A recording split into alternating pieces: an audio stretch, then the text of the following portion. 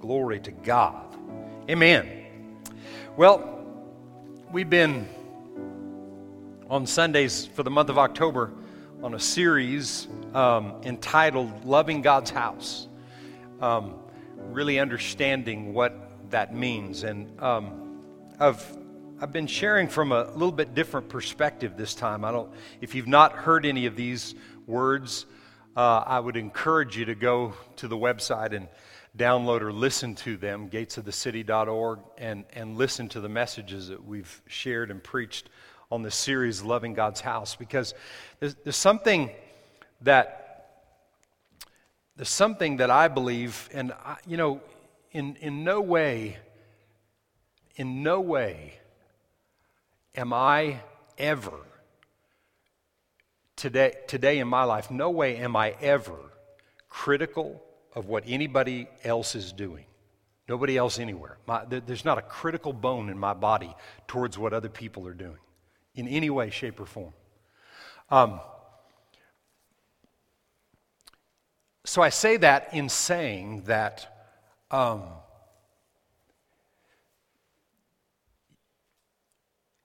you have to judge things that go on. You have to judge areas of life with the Word of God, and you have to judge it in things in an objective way, because everybody sitting in here today, I could throw out a subject about a specific thing, and everybody would have a different take on it, and actually have all of us in here would have a different perception of what that subject is.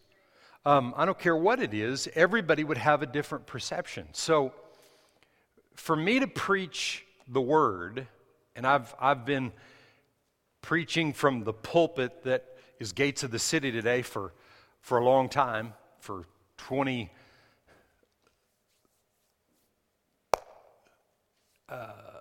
years.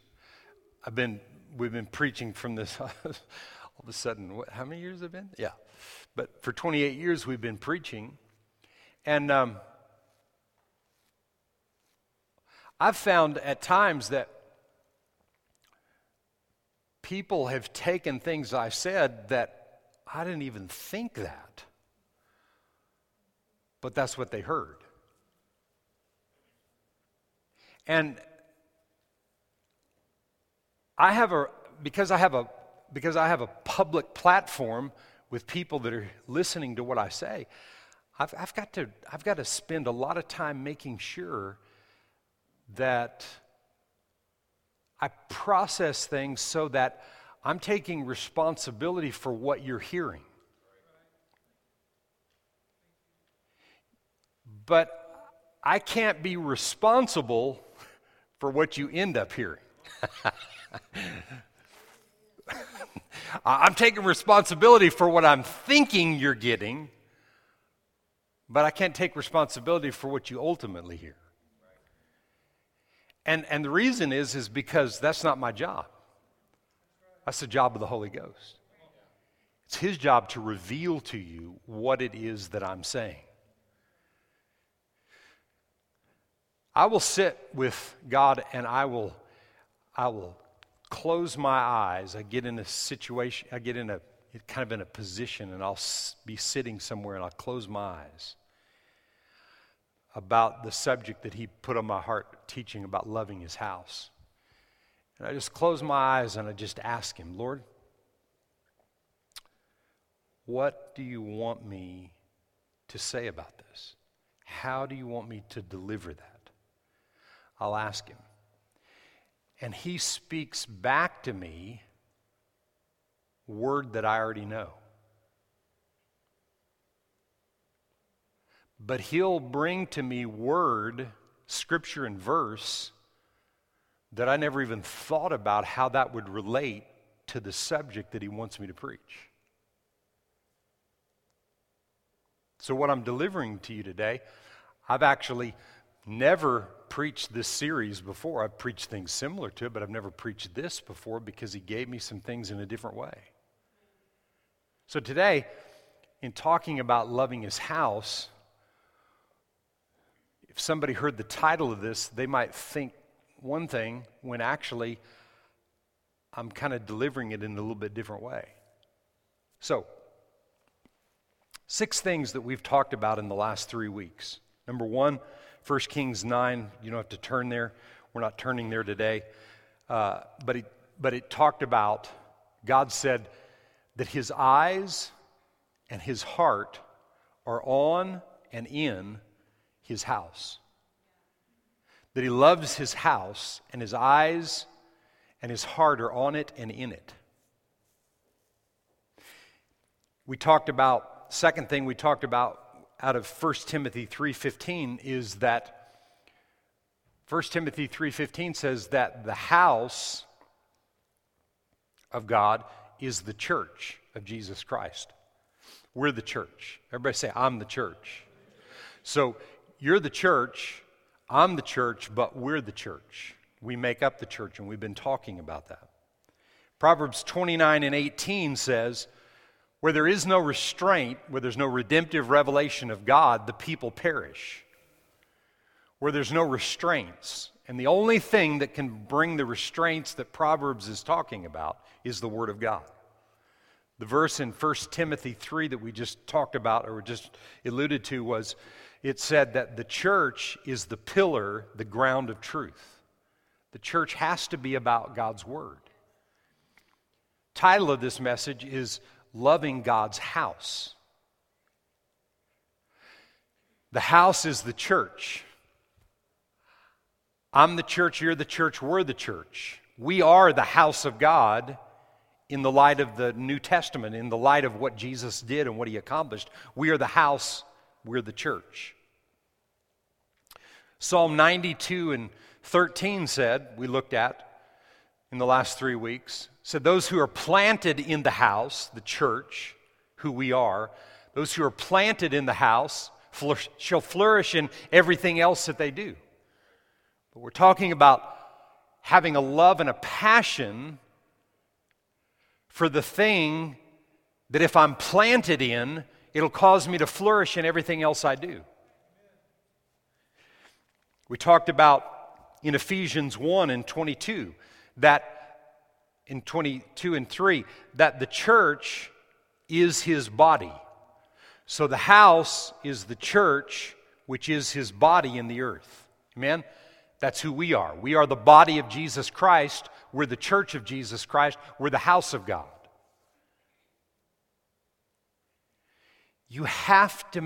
That has to become a part of you to be able to understand this last message that I'm going to deliver to you today.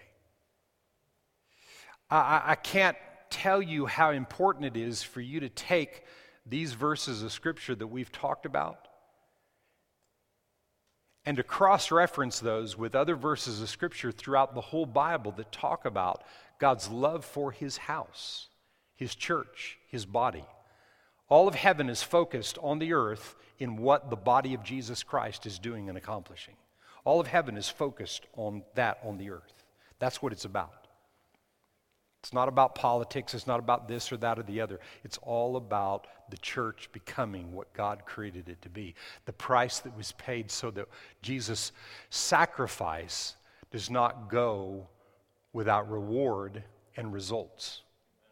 Can you say amen? So, I am, you are, and we are the house, the church, and the body of Jesus Christ. Amen? So today we actually looked at this parts of this for a minute, but I'm just going to look at 3 verses here in Ephesians 5, and I'm going to start with verse 28. And he said, so husbands ought to love their own wives as their own bodies. He who loves his wife loves himself. For no one ever hated his own flesh, but nourishes and cherishes it, just as the Lord does the church. For we are members of his body and of his flesh and of his bone. For this reason a man shall leave his father and mother and be joined to his wife, and the two shall become one flesh.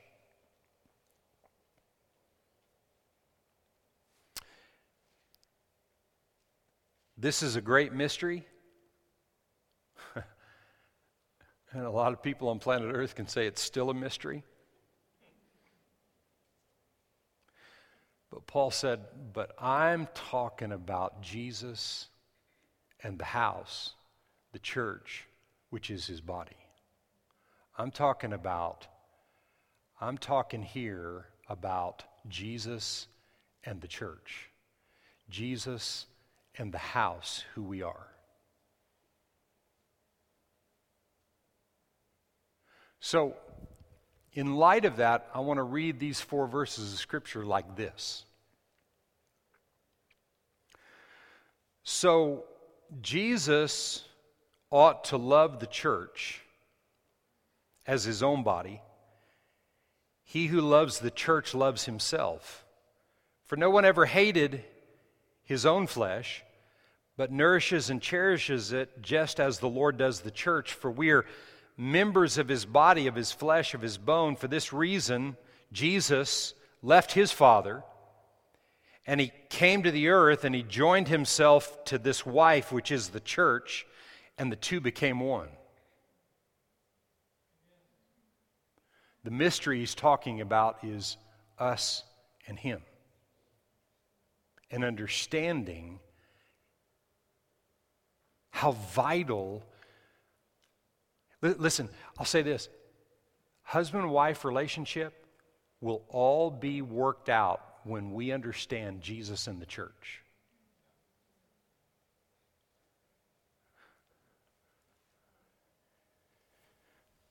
Most of the marriage counseling and those kind of things that go on, they have to go on because of the lack of revelation, the lack of redemptive revelation in people's lives of understanding Jesus and the church. We have to understand Jesus and the church. We have to have a passion and a love for the house.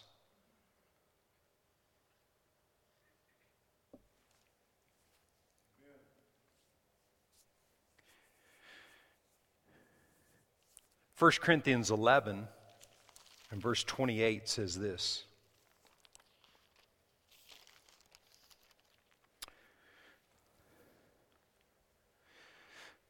But let a man examine himself, and so let him eat of the bread and drink of the cup. For he who eats and drinks in an unworthy manner, which is not examining himself, eats and drinks judgment to himself, not discerning the Lord's body, which is the church, which is his house. Not discerning the Lord's body. Now, this passage we apply to the communion elements which we're receiving today in church corporately as a group. We're all receiving these communion elements. And the body and the blood of Jesus is what's represents and is what's represented in us receiving this. And the Bible says here, as often as you do this, do it in remembrance of what I've accomplished. But when we get born again and we get baptized in the Holy Ghost and we begin to have the ability to hear the voice of God on the inside, then what has to happen is judgment, as we talked about in the last couple of weeks. Judgment has to begin in the house. And it's not judgment of you and you and you and all that's going on in the house. Judgment begins in this house. Let a man examine himself. The very next verse says that because people don't examine themselves and they're not discerning what Jesus really accomplished. See, the mystery is Christ and the church. Husband-wife relationship and every other relationship on planet Earth will be worked out when we discern and have revelation of Christ and the church.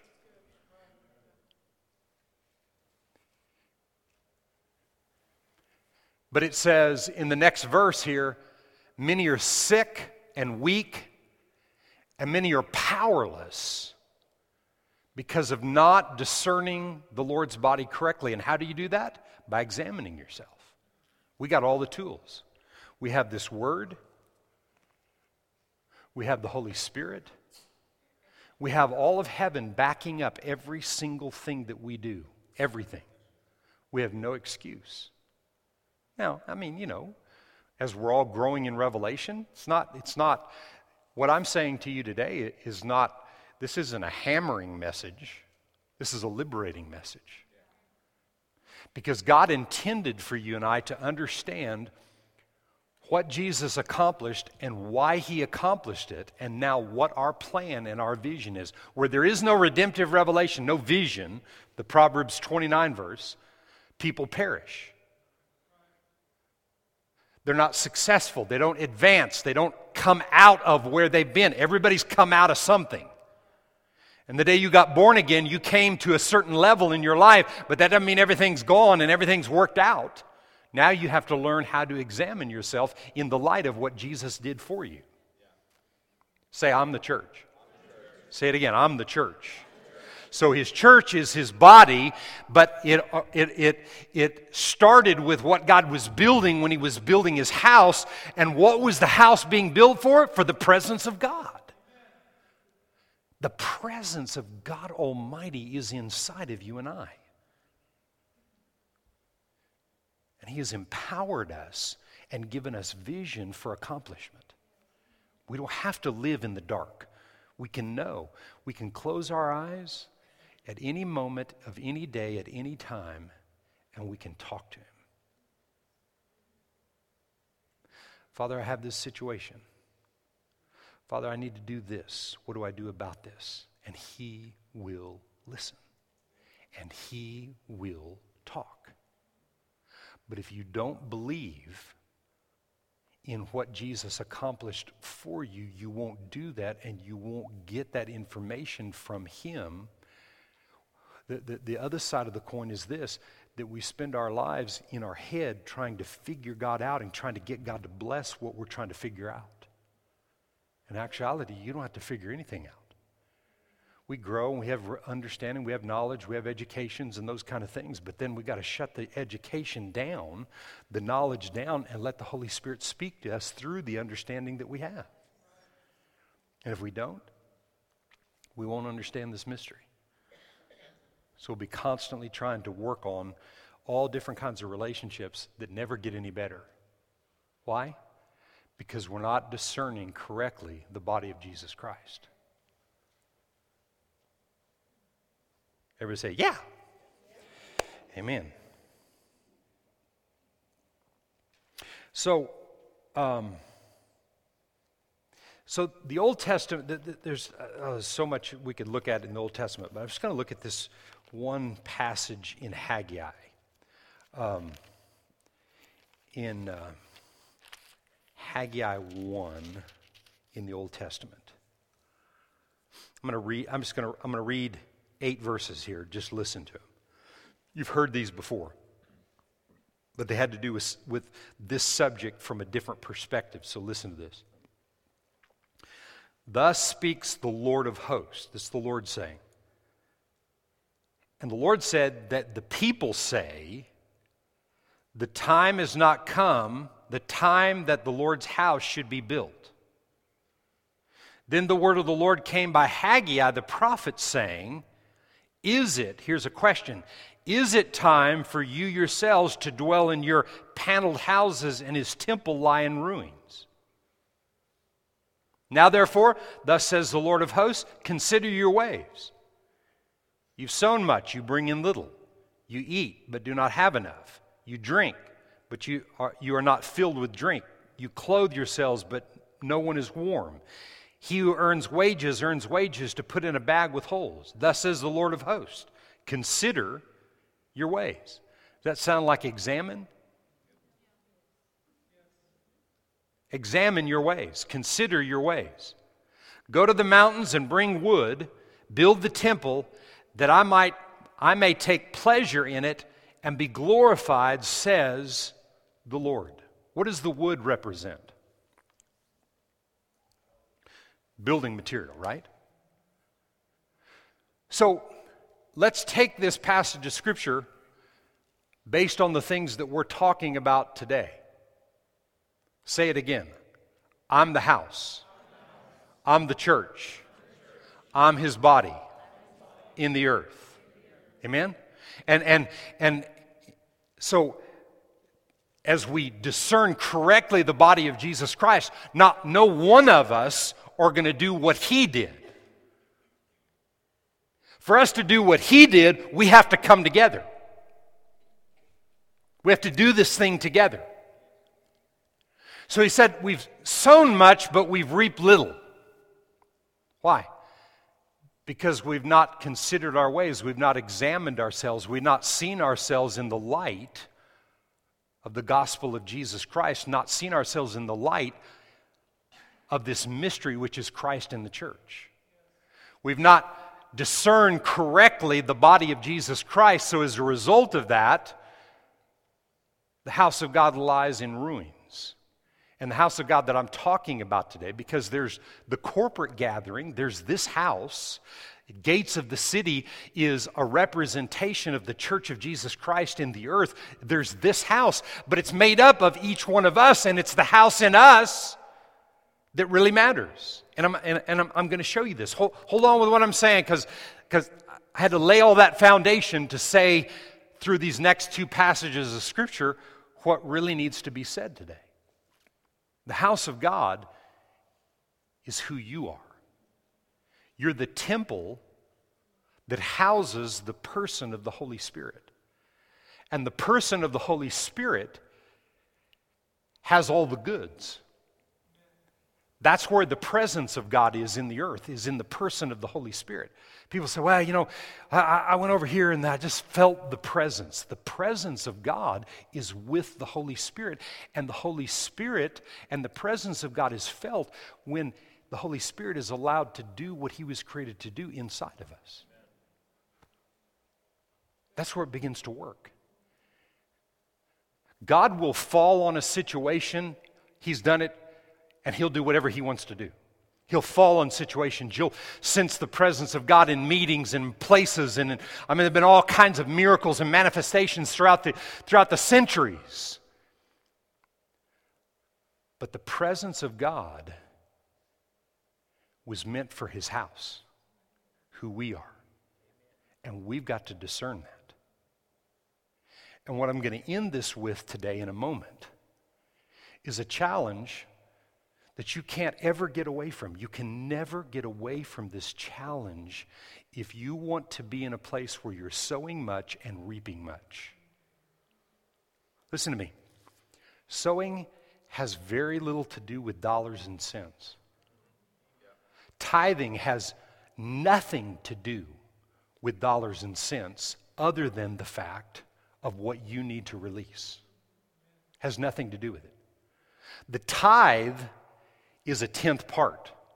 But tithing comes from a belief system on the inside of you that you release the tithe because you believe in it. And listen, it's the same way in anything else we do. I don't care what it is. In every relationship that we have. Now, I'm going to end this with these two passages of Scripture. One's found in 1 Corinthians 2. And we're going to look at verse 15 and 16 of 1 Corinthians 2.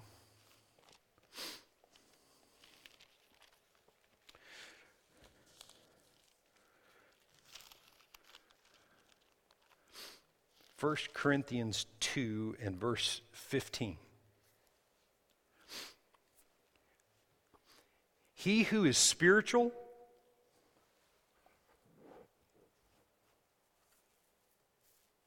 judges all things. Yet,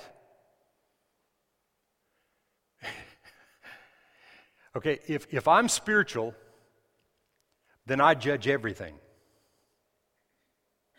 What he's saying right here is, if I'm spiritual, I judge everything, and I don't care how you judge me. Now, not with an attitude, I don't care. But I'm not moved by how you judge me because I'm judged by God if I'm spiritual.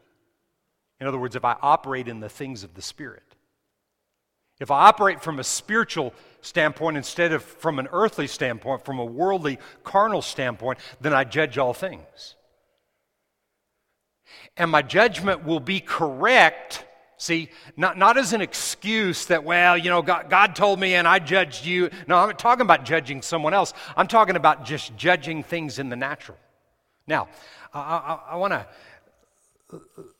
let me read the next verse. He said, for who has known the mind of the Lord that we may instruct him? But we have what? We have the mind of Jesus Christ. I have the mind of Christ. Now watch this. Okay, so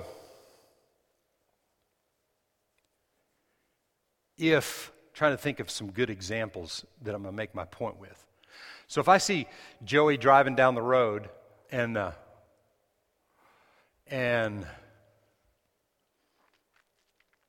mean, we got to use graphic stuff, so Joey wouldn't do this, and if he does, tell me. No.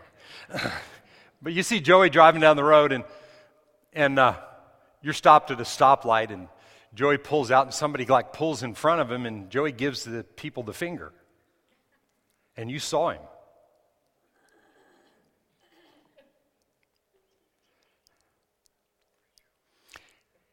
And so you think you're going to righteously judge him for doing that? And so you judge him and then you tell other people what he did.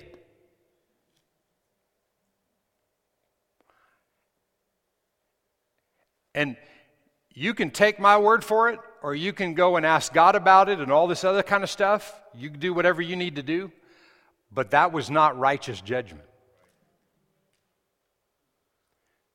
Because righteous judgment would be in a situation like that? I'm going to tell you my opinion of righteous judgment there. Righteous judgment is this. Saw Joey flip that guy off. Man, I felt like doing it a bunch of times. Father, I just speak over Joey right now, and he's probably having a rough day. I'm believing the best in him. He's probably having a rough day, and I just thank you, Father, for your peace to overshadow him and just overtake him right now, and I just speak blessing over his life in the name of Jesus. See, righteous judgment isn't you thinking you're right and the next guy's wrong. I mean, you know what? That kind of goes without saying. If you know better, that's wrong. Okay? But you don't know the situation. You don't know everything that's involved there. Is God full of mercy and compassion? Thank God he is. Can you say amen? And see, a spiritual person, where did it go? A spiritual person judges all things, yet he's not concerned about being judged by other people. See, a lot of times what our problem is, we're so concerned about what other people think about us, you can't see clearly to judge things in a righteous way. Then when you're so concerned about what other people think about you, then you go judging other people harshly to make yourself feel better. Now, I just spoke some real wisdom right there. You need to take that, put it in your spiritual pipe, and smoke it. Amen? Spend some time meditating on that one. It's truth.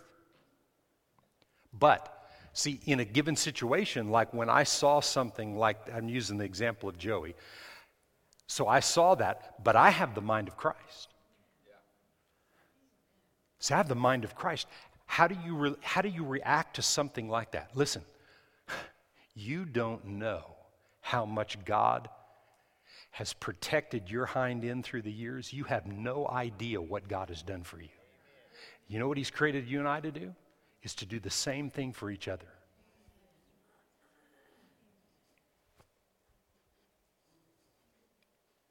We're talking about loving the house. I'm the house, you're the house, we're the house, talking about loving each other. Now, I'm going to end with 1 Corinthians 13. And we're going to read this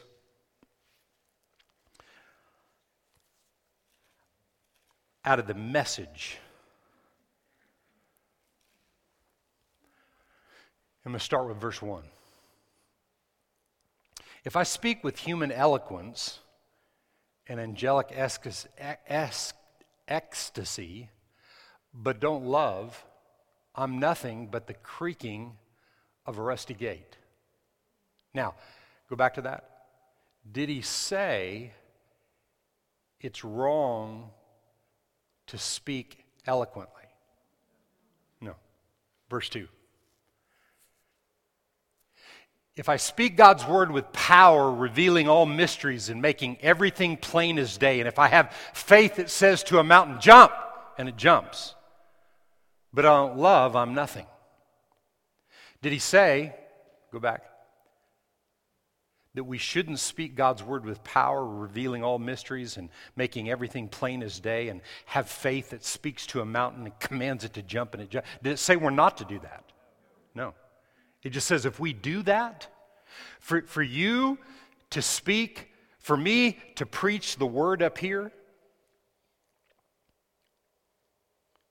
and think that, well, I preached a good message today, so God's going to forgive me for driving down the road and giving somebody the finger. No? No, because you didn't walk in love. Say, well, I spoke the word, or I was really kind to another person, or did this or that or the other, and so then I can act however I want to do. No. No. And you'll see it real clear in the next few verses. If I give everything I own to the poor and even go to the stake to be burned as a martyr, but I don't love, I've gotten nowhere. And so he didn't say don't give, right? He didn't say don't do those kind of things, but if you're giving to feel good about yourself because you don't want to examine yourself, it doesn't work. Now, my favorite passage is right here. So no matter what I say, no matter what I believe, and no matter what I do, I'm bankrupt without love. So no matter what you say, no matter what you think you believe, and no matter what you do on earth, you're bankrupt without love. So no matter what you say, no matter what you or I believe, no matter what we do in the natural, no matter our works, we're bankrupt without love. So no matter what I say, no matter what I believe, no matter what I do, I'm bankrupt without love. It doesn't matter. It does not matter. Love never gives up. Love cares more for others than self. Love doesn't want what it doesn't have. Love doesn't strut, doesn't have a swelled head, doesn't force itself on others. Love isn't always me first, doesn't fly off the handle. Go back to the verse previous. So no matter what I say, no matter what I believe, no matter what I do, I'm bankrupt without love. Go to the next verse. Doesn't keep score of the sins of others. Doesn't revel when others grovel. In other words, making yourself feel better when other people are hurt. Takes pleasure in the flowering of truth, puts up with anything, trusts God always looks for the best, never looks back, but keeps going to the end. Love never dies. Go back to my third verse. I think was it 3? Yes. So, no matter what I say, no matter what I believe, no matter what I do, I'm literally bankrupt in my life if I am not developing and practicing and working out within myself the love of God. Now, you and I live in a natural body. We live in a natural world. We have a mind, will, and emotions that's been attached to the natural world from the moment that we were conceived in our mother's womb. That moment, that instance, your body was whole in its infant stage and was developing on the inside. No matter what anybody else tells you, the moment you were conceived, you were whole.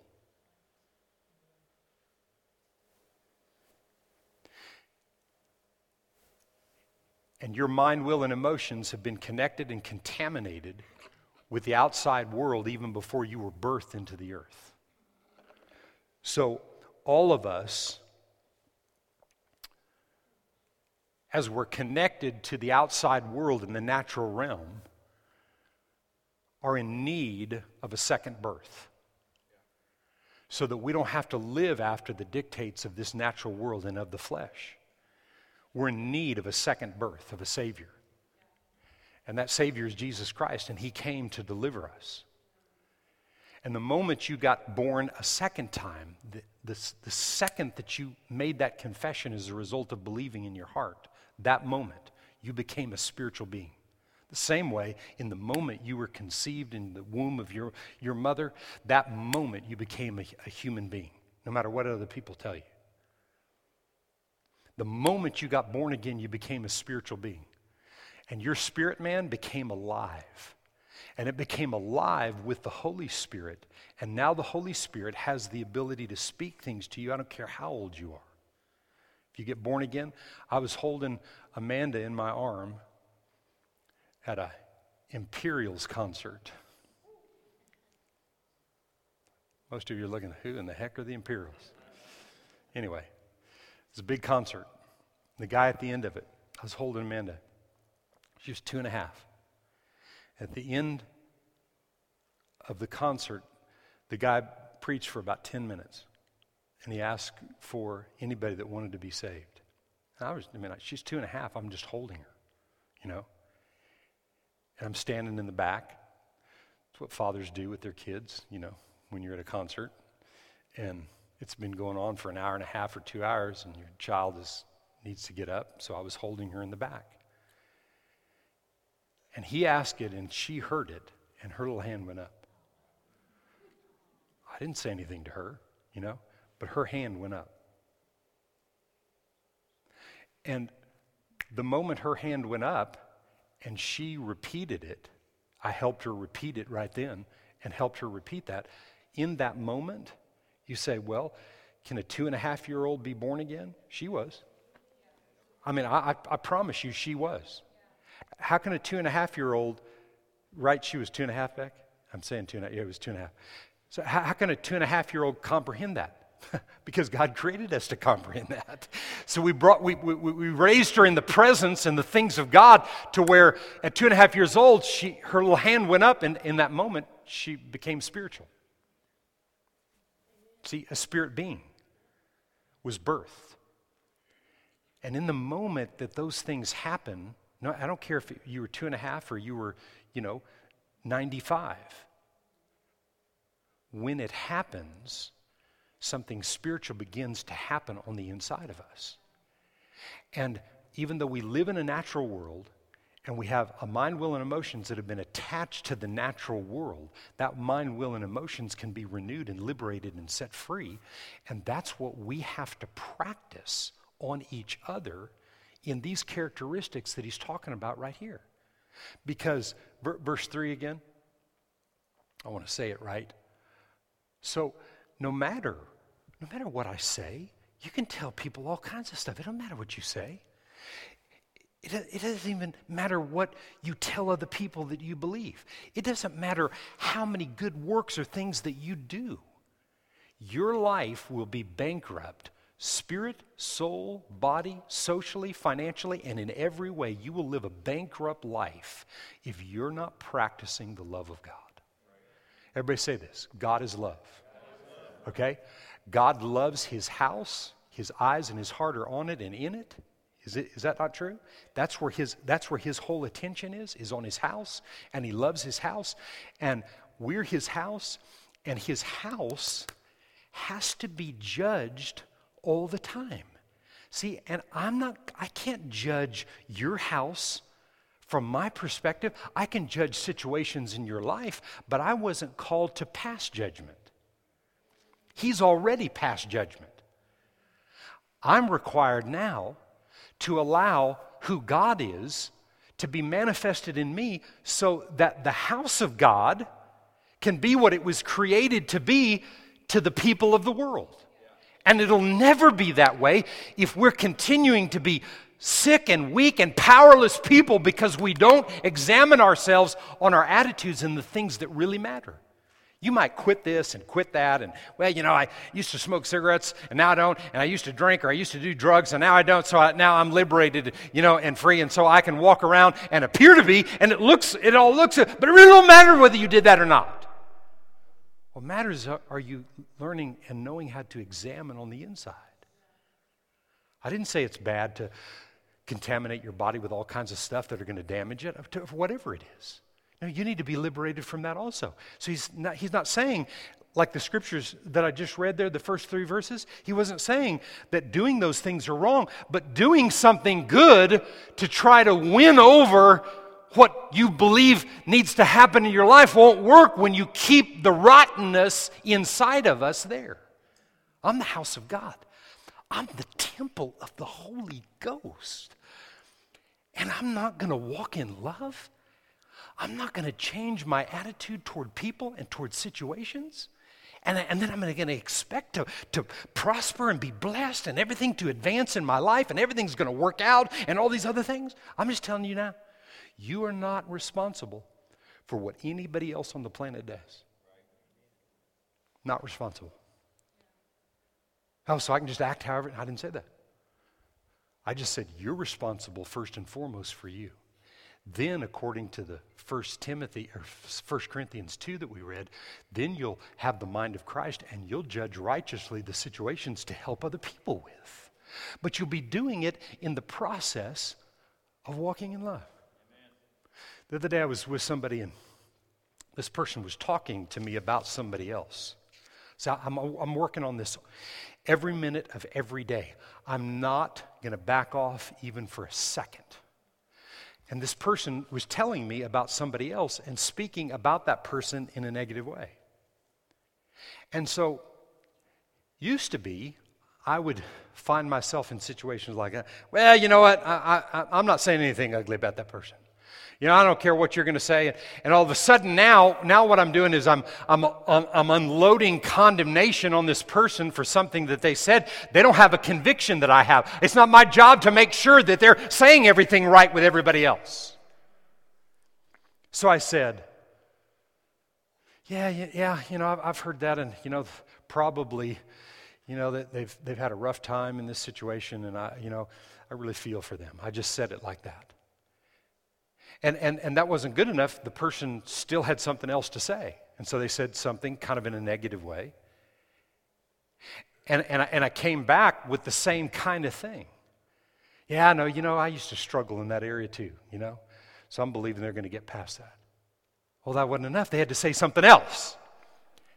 And they said something else, and I came back again with the same thing. And finally, it just stopped. See, so what I did in the situation is I was judging righteously. I couldn't participate in what was being said in that situation. But listen to me, listen. If you get judgy about what other people say about people and you come against them, you'll find yourself saying ugly things about other people that are affecting you. See, you don't know how that person is affecting that person. Does that make sense? Yeah, you don't know how the person, like the person I was talking to, they were talking about another individual. Well, they're kind of irritated with that person. I don't know everything that's going on that's irritating that person that way, so I don't have a right to say, well, you shouldn't say that. I mean, that's done nothing for me. Now, see, you're going to reap what you sow, so I pass judgment on that person in an incorrect way. Now it's going to come back on me. Okay, it's going to work negatively against me. I'm going to find myself saying something, and probably that person's going to hear me say it, and they're going to think, yeah, you're over here telling me all this, and that doesn't mean jack. But see, I have the mind of Christ. Say, I have the mind of Christ. You and I have the mind of Christ, so we can think the thoughts of God, and we can do what He tells us to do in those situations. Now, with me, it would have been wrong for me to agree with that person, but I don't have to put these people on a guilt trip for what they're saying and the things that are coming out of their mouth in the ways that are coming out of their mouth. But I'll tell you what I can do. I can say what I said, and it settled it, and I promise you, because I didn't judge them for what they're saying, that ministered to them. I promise you it did. They may not even realize it did, but they did. And I can walk away from that situation and speak God's blessing over them. See, it really doesn't matter what you say. It doesn't matter what you do. It doesn't matter the way you act. I don't remember the exact words, all that. None of that matters, because our life is powerless and bankrupt when we are not every minute of every day practicing and administering the love of God. What are we talking about? Loving the house, the church, His body, and that love starting with us.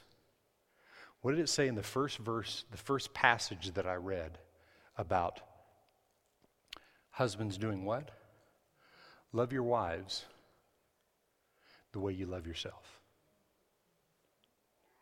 You and I have to learn to love ourselves before we can ever love anybody else. And we have to learn to be able to live with ourselves and overcome things within ourselves through the power of the Holy Ghost so that we can love and forgive other people. When you feel forgiven, you'll forgive others. If you don't, you won't. When you feel loved by God and you feel loved in your life, then you'll love other people with that love. You don't, you won't. The Bible says so. Let the word be true, and every man and everybody else be a liar. Amen? And that's exactly the truth.